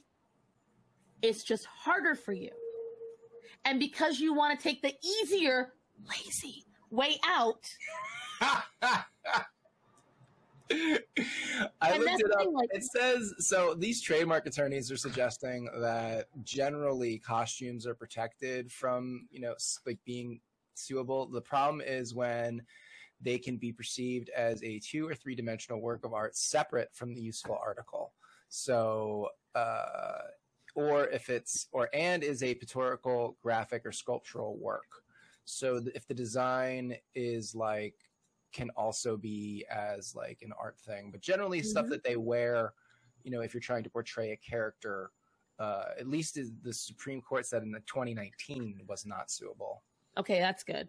All right, yes, you can come back up now. The last subject that we can talk about, I guess, before we wrap this up, that I've really been wanting to jump into because this discussion, I think, lends to it, is AI art. I had so much other things. Okay, go ahead. Well, I mean, we're already over an hour, almost an hour 20 right now. And I wanted to talk about AI art because I think it's relevant to everything we're discussing right now. Talking about derivative. And not just in regards to derivative, but, is it creative? Is it not creative? We can discuss that. And then in regards to I've got IP, so many opinions. The algorithm, I have opinions too. And I guess I'll start with some of those. For one, it's here to stay. It's not going anywhere. And we have to acknowledge that, and we have to be real about that and say, whether you like it or not, people are going to keep developing it. They're going to keep using it. What the issue here is that these... as long as people keep using those AI arts to generate profile pictures. Yeah, I mean, I did it. It's fun. I thought it was interesting. Again, I'm not saying I'm opposed to it. I didn't say that. I'm just jabbing at you. Of course. Okay, but I'm saying I'm not opposed to AI art. It's not going anywhere. It's here to stay. There's nothing we can do about that. But one of the concerns with it is that the AI, right, the algorithms or whatever, it's taking in existing works of people and remixing them and using those works, and those people aren't getting compensated for that. So there might have to be some kind of legislation at some point to at least figure out a way where if your work is included in the system that the AI is using to generate some other thing, that you should be getting some, even if it's a fraction of something, some kind And of I have opinions on that for sure. compensation. Well, because all these AI bots are being trained on websites like DeviantArt, and they're just sucking it up. They're mining people's work into their AI to then spit out the new thing that they're doing. So it is using other people's work, and I think that's where the issue here kind of is for me. And so I have and this actually ties into what I was going to finish my last statement about. So it's really good. So like a lot of folks think that I don't want anyone to benefit from the corporate stuff, and that I don't want them to get credit or anything like that, which is not the case. I would love for there to be avenues opened up and channels spoken about where, one, buying the copyright, because I have friends that are online that buy the copyrights before they produce the artwork. That's first of all. And second of all, I would like for there to be an open communication where those larger corporations could work with smaller artists to create like a small batch of a sculpture or a shirt or whatever. Permission. They might not even always ask for money. They simply want the exposure, and as long as you ask them and get the permission, that's different than just doing it. You know? Exactly, and that lends into the AI artwork. So here's the thing: I think AI artwork is the most delicious platter of hypocrisy, and here's why. Many of the artists that don't like AI artwork do fan art. Yep, that's true. So I'm like, do you not see that mirror? You don't like it? There it is. Anything, a lot of the AI art is more original than their fan art. Because it is taking something, it's taking existing things, but it's putting them into a new, unique combination to create something new. That's not what you're doing when you make fan art. So maybe you're doing it in your own style, but you're not producing something necessarily new. And that is the point that I like. That is 100% the point. They don't like it because now what they have done for decades to the larger corporations is being done to them. And see, the thing is, I can say this, the one time I was jealous, 100%, was when digital artwork first became huge. Yeah. This was back in 2007, 2008, 2009. Everyone stopped doing traditional artwork and they started doing digital because Wacom's became more available. Everyone had their little bamboo, and I couldn't do it. And I didn't like that people were literally saying traditional artwork sucks. Only digital artwork is good. That pissed me right off. So and I felt threatened by it. I never had an issue with it. Like, I always actually dabbled in both. Obviously, I started drawing and I started with the traditional styles and methods. But in high school, we were already working on digital art. When I was 15, right. I got Photoshop and I started dabbling with that. And to me, it was just another tool. I never viewed it as something inferior. Right, and I think I'm like 5 seconds older than you. But I do prefer traditional fine art. That's what I do more than anything. I would rather work with physical paint and a physical brush on a physical canvas than on a screen. But that doesn't mean I think it's necessarily superior. Although I will say I think it takes more time and patience, and there's something unique about it because you are producing something that is quite literally one of a kind. Exactly. And the thing is with this, and that's one of the reasons why I love traditional. Come on, Greta, you can hop up if you want to. Fine, stay there. And so what I had a problem with back then was that I felt threatened by digital artwork. I didn't like it because I felt it was a cheat. And this is where, again, I piss people off. I do feel in a lot of ways digital artwork is a bit of a cheat. It's a bit of a lazy way because there are things you can do in digital you could never just simply do with the click of a button in real life. Doesn't mean you don't need skill to be able to do digital artwork. And it doesn't mean that it isn't another tool. Here's the thing. With AI artwork, it is no different than anything else. Digital artists sit there and say, well, it's lazy. All you do is type in some words. So when I repeat to them, well, it's lazy. All you do is click a button and you get the shading that you had to spend at least 30 minutes doing in person. That's not the same thing. Yes, it fucking is. Yes, it fucking is. And the thing is, you don't like it. So here's the problem. You're correct, though. The way a lot of digital artists are responding to AI art is the same exact way that traditional artists were responding to them when digital art became popular. That is true. And I think Gary Vee made this point in one of his videos at some point. He's an entrepreneur. He's a crypto guy. Okay. Guy. Well, wine. He's dabbled in so many things. Crypto, wine, NFTs, writing, motivational speaker, motivational speaking, whatever. He's actually really interesting. I would love to talk to Gary Vee on the show. I find with who you've gotten, I doubt you can't get him. Like, I think you'll get him eventually. I mean, he follows me on Twitter, but he never interacts with any of my things. But that was because when NFTs became big and we were involved in that space in like 2021 or whatever, he was following back a lot of people who were involved in that. And that's another subject too, you know, NFTs, minting artwork as tokens and then marking them with the whole code that South Park single-handedly demolished the market. And like, nobody even wants to say the phrase NFTs. Yeah. Now it's all... I kept getting told my art looks like NFT art, and I was like, okay. Yeah. And the thing is, like, right, here's my thing at the end of the day. Digital artists are threatened by AI artwork because AI artwork is doing what they did. It's just they can't get hands right. And that's the problem, is that you're threatened. They can't do hands. Yeah, when I did a series of portraits from the freaking Lensa app, man, one of them, like, it looked great except the freaking hand. For the hand. But the thing is, once they get that hand mechanism down, and this is the problem, like I think Brentley said it, in some cases, this AI artwork looks better than what some people do. And here's the problem. Whether they like it or not, technically, it's fair use. Sorry, sweetheart. It's 100% transformative. Yes, they might use a small brush stroke or maybe an eye that you use, but you can't sue over just an eyelash. Yeah. And the thing is, I agree to an extent. Here's about getting paid if your art is used.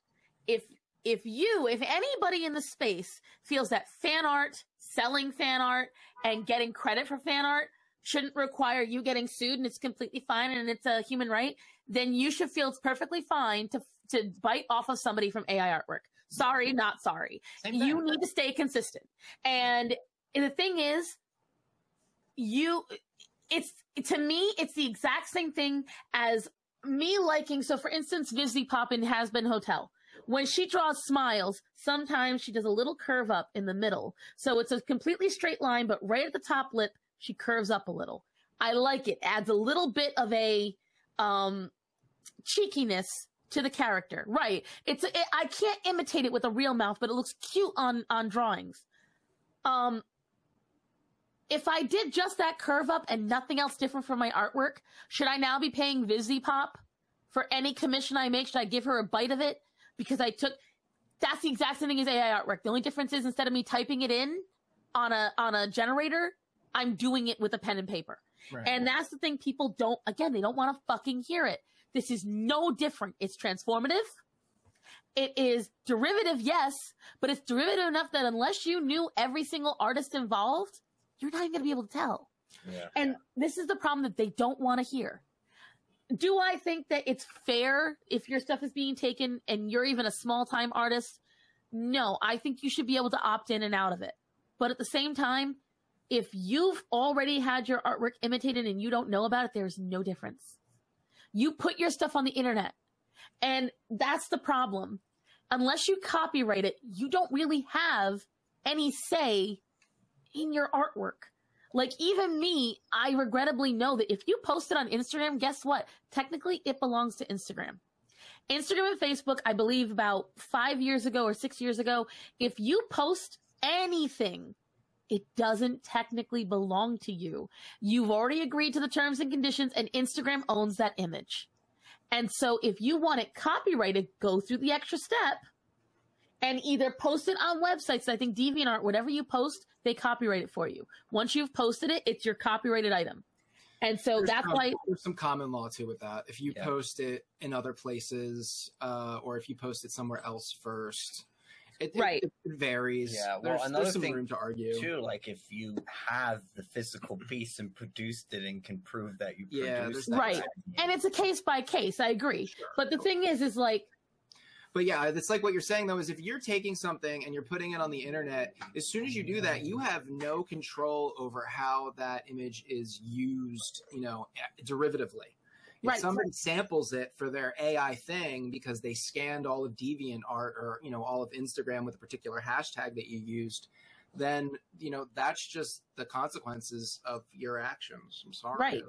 And that's the thing. Like, do I want artists getting ripped off? No, but my thing is, I am all about keeping the energy.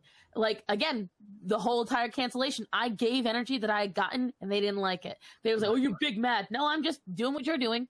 And when it comes to this, if you think it's fine to bite off a big company because you think, well, they're rich and they're fine, then it's fine if an AI art does it to you. Also, that's you're inviting that karmically downstream. Like, and this is what people don't really understand. It's like the things that you put out there, they come back, they revisit you. And The as Lord the works in older I get, the mysterious ways. more I see it. And, you know, the children, you know, they know everything. The Oh, God. 15-year-olds, the 18-year-olds, the 25-year-olds. They're so wise and so knowledgeable in the law, in art, in culture. They, you know, they are the ones who shall guide us, because this is what the crazy teachers have been putting into their heads. They've been feeding. And they wonder why Lives of TikTok posts what she posts. Well, and then they hate it. It's again, it's the complete difference between, you know, your actions that you're putting out there and your words, the disconnect there. It's a lot of black and white thinking. They blame, you know, Chaya and Libs for like the putting on blast some of their content. But when it's like, you put that on the internet. This is what like, you want. When you put something on the internet, you are hoping that you get more views. All she's doing is curating what's already there. She's Right. taking stuff that you already put out there in a public space, and she's just curating it into one place. That's it. I mean, And but you right, put it's it out true. there. It's not like And it's she's like, not- oh no, the consequences of my actions. how dare, and see, Brantley just touched on it perfectly. Whenever somebody would say to me, I'm only making the fan art because I love it, and it's for me. If it was for you, you'd never post it. Stop lying. I want to. Stop lying. I think we've pretty much exhausted that subject. Before we go, I just wanted to tap on this idea of meaning in art, because this is what really is I find fascinating about storytelling specifically and film is the way that we can encapsulate ideas in dialogue in part of a larger film. And there was a couple of things that just jumped out at me recently that I wanted to share with you and the audience. So maybe we can just like get into, I Yes. can present them on here. Because So- while you're, you already have it up. I was like, while you're getting it up, I can say to you, like, for me, you can always tell when someone designs for the dollar and when someone designs for the soul. And how I mean that is when you see somebody who's got every gender flag along with every Hogwarts house, and you see the same cat design in 20 different flags, and all that is designing for the dollar. And that's why they're all soulless. And I compare it to these people who do OCs, but the OCs are literally just bite-offs of major IPs with a lot of things slapped onto them. Like, I guarantee both of you just imagine a neon green furry that has too many spikes and two different colored eyes and has one striped glove, and you're building it in your head. That is designing for the dollar. You want to look cool, and you want people to want you to look cool. There is a massive difference. In my opinion, like, again, I use Dan as an example. He paints for the soul. He's painting because he thinks that looks beautiful. It's what he came up with. And you can see it. You can see the emotions in the painting. And that's kind of why I don't like abstract art, because most abstract art is, I was angry today, so I used red and I slashed it with black. And then you're not painting for the soul. You're painting for arrogance. The only time I've seen, in my opinion, this is obviously pure opinion, I saw an abstract art that I really, really liked there was these two ballerinas, prima ballerinas, and they literally danced the part of Odette and Odile, and they did it in paint. So Odette was in white, Odile was in black, and then they did a red slash across all of the spots to show when she commits. And I was like, that is abstract art that shows emotion, because when are you going to see a piece like that again with two professional ballerinas and the dots each represent a bit of the dance they did? Like, that's insane to me. That has meaning though. Yeah, that's really like an intention, and you can see it. There's a concept, like I said, it's conceptual. We were talking about why fan art isn't necessarily art, because it's like it is conceptual. It reminds me almost of this idea, we've talked about on the show before, of people who have moral endoskeletons and moral exoskeletons. So also you could call these people like NPCs is the common way we understand them. These are people that are just sort of programmed reaction machines that don't have a lot of soul, you could say, individuation, you could say, a lot of internal cohesion. They're not real personalities. They're just sort of like copies of other things. And so you see 100%. this cardboard cutout people. Right. You see this, but you see this in art. With rainbow hair. You see the cardboard cutout art, you see the derivative art, you see the copied art, and then you see individual art. You see, like truly creative things. And you can, as somebody who has a discerning artistic eye, you can see the difference. But what we don't understand as people who try to have that discernment, who strive for that, is that there are people that don't have that ability, and they can't segregate original art from derivative art. To them, it looks the same. Right. That's why. And I 100% stand for original art.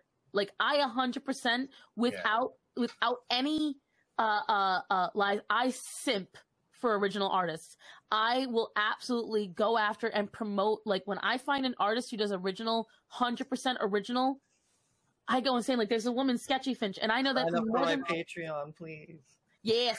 And I'm probably going to support take a artists. bit of this and put it in a video for myself, but you said you wanted to show me something, so go. I know I went off on a pontification. Well, I'm going to skip it for now. Well, I wanted to bring up the Big Five personality matrix, which Jordan Peterson talks about all the time. And I think it's relevant because one of the things Peterson also talks about is everyone can have like a level of being able to create, but not everyone is creative. And if everyone was creative, there would be no meaning to that anymore. Right. It very much is. It is a part of someone's personality matrix. And Brent just pulled it up here. So the Big Five are openness to experience, conscientiousness, extroversion, agreeableness, and neuroticism. And each of those five are split into two subcategories under them. Creativity falls into the openness to experience category. And typically it falls under what Peterson calls trait openness. So it's split into intellect and trait openness. Intellect doesn't have to do with IQ. It has to do with an interest in abstract ideas and things like, history, psychology, science, those sorts of things. It's high intellect. Trait openness has to do with an interest in novelty. So people who are high in trait openness are the creative types. They're the person when you're walking down with the street with them, instead of just looking ahead or looking at the ground or whatever, they're looking at all the moldings and the details in the buildings and noticing this and this and that. They love novels and poetry. They like to go to live music shows. They like to go to the theater. They like to go to museums. Like, they crave that novelty and that aesthetic experience, and they have an eye for that.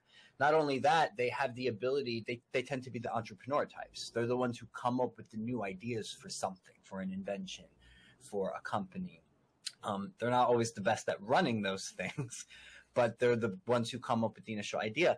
And I think one of the tests he talked about is to see if someone's high or low in this trait is, I think this was it, but like you give them a brick and you ask them to list how many different things they could use this brick for.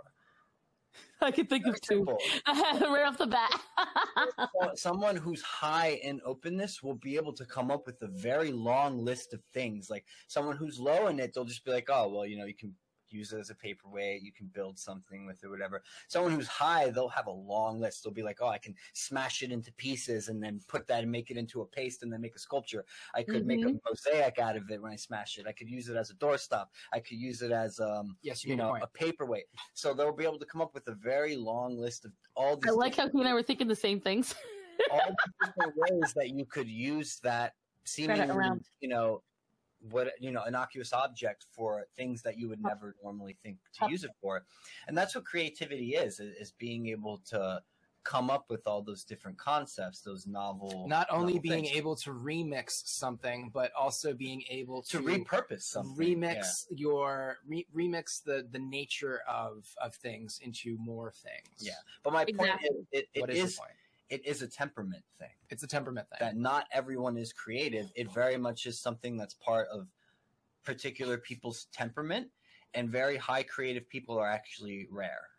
So just because someone is a little creative, they might not have that very high openness in their personality matrix, and that's why they can only do derivative or fan art, because they don't. Daniel, all artists are equal in their creative potential. Daniel, that's not true. It's just not true. But Daniel, equity and stuff. Daniel, and it's the same thing with like we'll use another trait. Conscientiousness. I'm low in that. I have to practice harder and train myself to be more conscientious, because naturally my temperament is less conscientious. You don't like to do the dishes. Right. That's not what it comes down to, though. I love when you two bicker. Has to do with schedules, things like that, like being able to do things in an orderly fashion, that kind of thing. I think the thing is that list. The creative type tends to not be high in that. I'm not saying they all are like that, but they tend to not be. Supply your own, not alls. They have a very scattered. We speak in generalization here. Yeah, I mean, obviously there are always exceptions. I'm not saying there aren't high openness people who are also high in conscientiousness, but the two don't tend to mix. People tend to be higher in one and lower in the other. Agreed. And that's the thing, like with that list, I could see myself in all of those different aspects, but it's not things I didn't work for. And the thing is, like you said, and it's like I said earlier, if you feel that you can't create on your own, that is fine. But there are people you could go to that could do it for you. You can go ahead, baby. That's why we have people who specialize in certain things, and that's why when you're trying to do like a larger creative venture, say like putting a film together. Recently, I worked on a short film with a team of people, and I was art director. And one of the things that you learn is like making a movie is like making a long, drawn-out, moving painting in a sense, where every scene, many artists, every shot is like a moving scene. It's a scene. It's a moving painting, and you're putting it together into one long, drawn-out, narrative moving painting. But one artist isn't working on it. Like there might be someone who specializes in the art aspect, meaning the visual aspect of what it looks like. Right. But you literally need an entire team of people who each specialize in their particular thing that they're good at. And you have to be able to outsource that labor to that person, like someone who's good at video, so they know that. Someone who's good at managing everyone else, like the producer, right, and the director. Someone who's good at specifying what they want, manifesting the vision. Well, because a sign of an actual to me, Brent. I'm sorry, but I hate when you rush me when I'm making a point. You talked a lot in this episode. You elaborate. Okay, I'm trying to elaborate. That's the point. Well, yeah. All right, I'm done. No, but I get it. I get what both of you are saying, and here's what I will tell you. I don't disagree with Dan at all on this, and here's why. Because I watch this guy. He's called Dylan is in Trouble, and Dylan is going to filmography. He's doing filmography and all this stuff, and he wants to become a producer. He wants to be an author, and he does it in a comic way. He makes fun of some of these movies, but he reviews movies. And at some point, the comedy mask will come up, and he'll get genuinely mad because he'll be like, "Oh, that shot was good. Why did they stop that?" And he'll start saying, like, a good filmographer, somebody that knows how to do the right shots and lighting, and then he'll say the background sounds afterwards and the script writing. And he'll be like, if they knew what they were doing, they would do this. Why did they do this shot? This is a shot you use for, like, let's say an action shot. And so I agree with you 100%, Dan. Like, the thing is, like, when I listen to that list, I could see myself in all of those aspects. However, I wasn't an expert in all those aspects. You have to work on them. And it's like you said, if you expect to be an expert in all of them, you're going to fail. And I actually can attribute that to where I work. My boss, she's also my friend, and she said the sign of a good chef is not a chef that can run the kitchen on their own. A sign of a good chef is a chef that can delegate and understand where her team needs to be. Yeah. And that's 100% the truth. There's room in art for diversity of product. And that's why you can point out that, you know, there's plenty of open space for people to be originally creative. But if you're just making derivative fan art, like, and that's fine for you, like, so be it. But that's, you know. Where you might have to work harder and discipline yourself to try to come up with original concepts, whereas someone else who's higher in openness, just it comes naturally to them. And that's why I brought up conscientiousness. It's not that I can't be conscientious. It's that my temperament naturally isn't. And because I know that and recognize that, I have to work harder to get better at that, to be more conscientious. So I practice, you fake it till you make it, that sort of thing.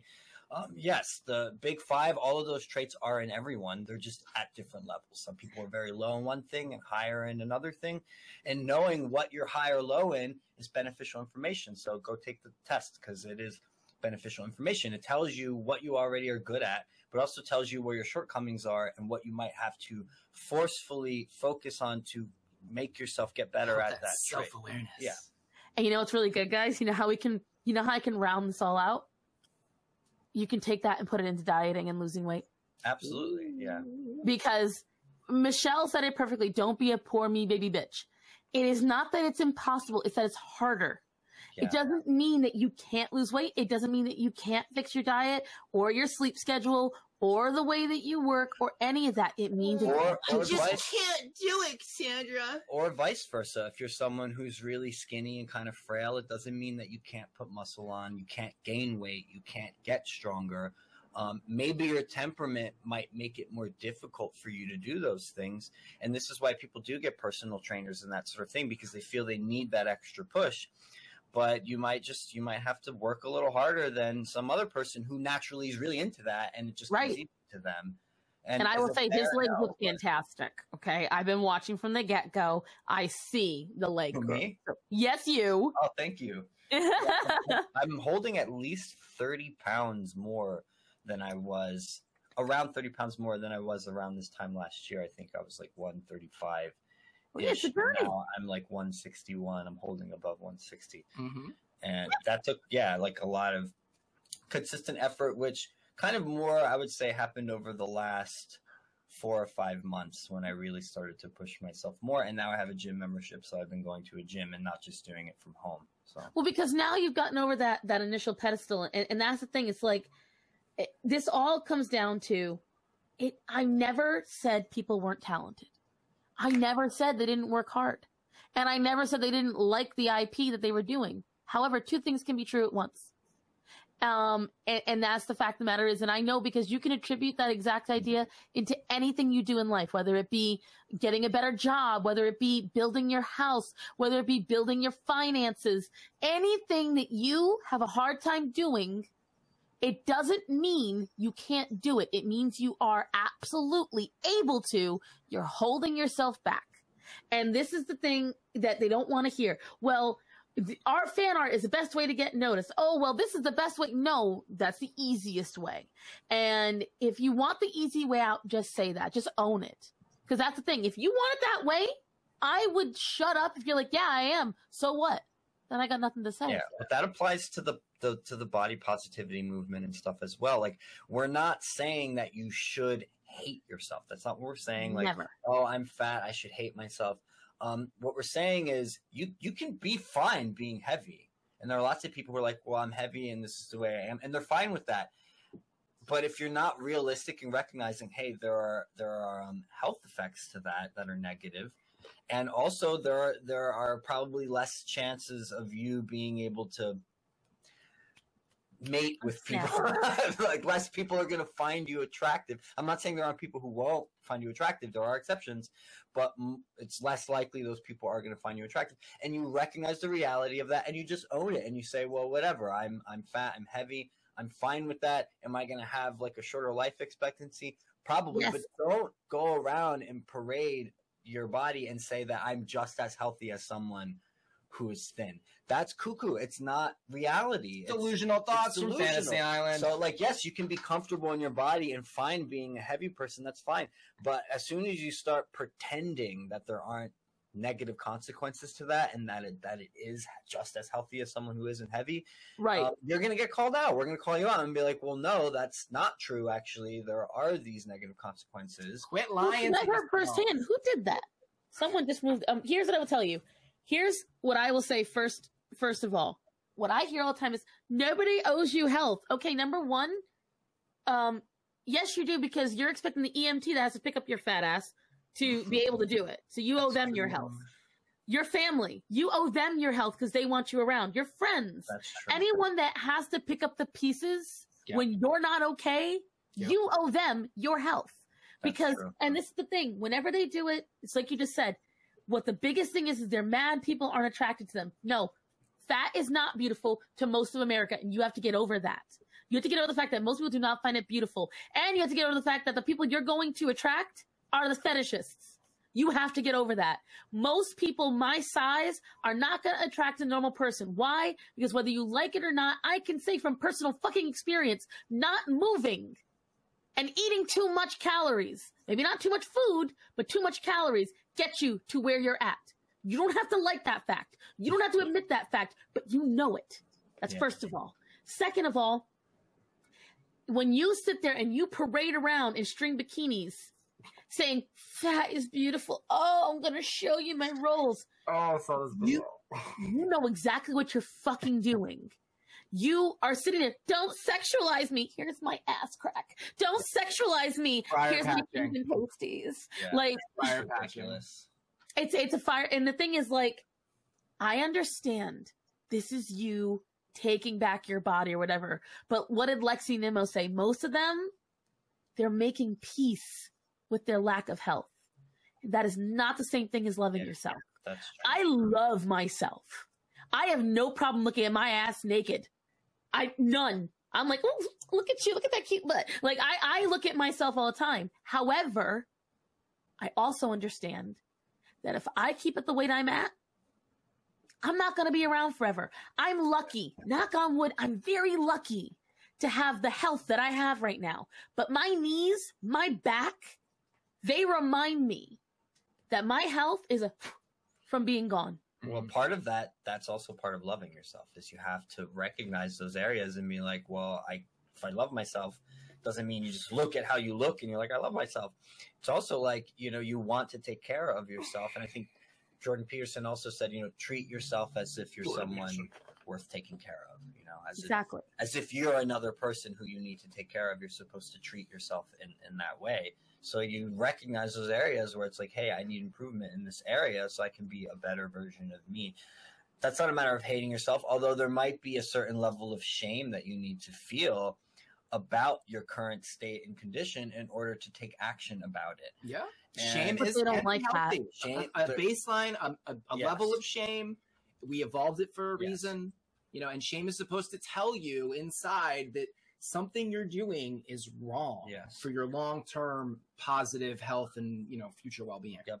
But that's the problem. We've now been taught in this society that any level of shame is bad. Right. This is the problem, guys, is you just hit the nail on the head, both of you. We have now decided that any form of shame is wrong. And that all forms of pride are correct. Yeah. All forms. As long as you're proud of yourself. It doesn't matter what you did. Oh, I ran a train with 8 of my coworkers. Oh, pride. Like, this is the problem that we're having. This is the problem that we're having. Is that I'm not saying you should feel publicly shamed for the rest of your life. I'm not saying, because I don't believe in fat shaming. I will tell you right now, as somebody who's exceedingly stubborn, one of the reasons I didn't lose weight and I was not caring about the calories is everyone kept telling me you got to lose weight, and I was like, I was like, want to rebel. Eventually, it doesn't. Yeah, it doesn't shame me. I literally would draw naked drawings of myself just to piss people off more because they kept telling me to lose weight. Shaming does not work, especially when you're talking to somebody who's stubborn and doesn't hate themselves. Right. So you have to work at it different. That's why I go at the health angle. I'm like, do you love yourself? Do you love when your knees hurt? Do you love when your ankles hurt? Do you love when your digestive tract can't handle anything? If you love yourself, you'll do something about those things for yourself. Yeah. See what I mean? He doesn't fucking care. Like, as long as he is on the fat, zero shit's given. I seriously he is think very comfy. What are the Cassandra, cutest remind things? everyone where they can find you on the interwebs. Well, if you haven't been on Twitter, It's I can Lady be found- Starsan on Twitter, right? right? It's no, it's the Starsan. So the Lady Starsan is an old one that I don't let anybody look at because it's just got all old shit. And I think some personal shit. So that's why I shut that one down. It's completely locked. So if you want to find me, I just hit 11,000 subscribers on YouTube. And you can find me on YouTube, Starsan. You can find me on Instagram, Lady Starsan. You can find me on Twitch, Lady Starsan. If you want to support me, I am Starsan on Patreon.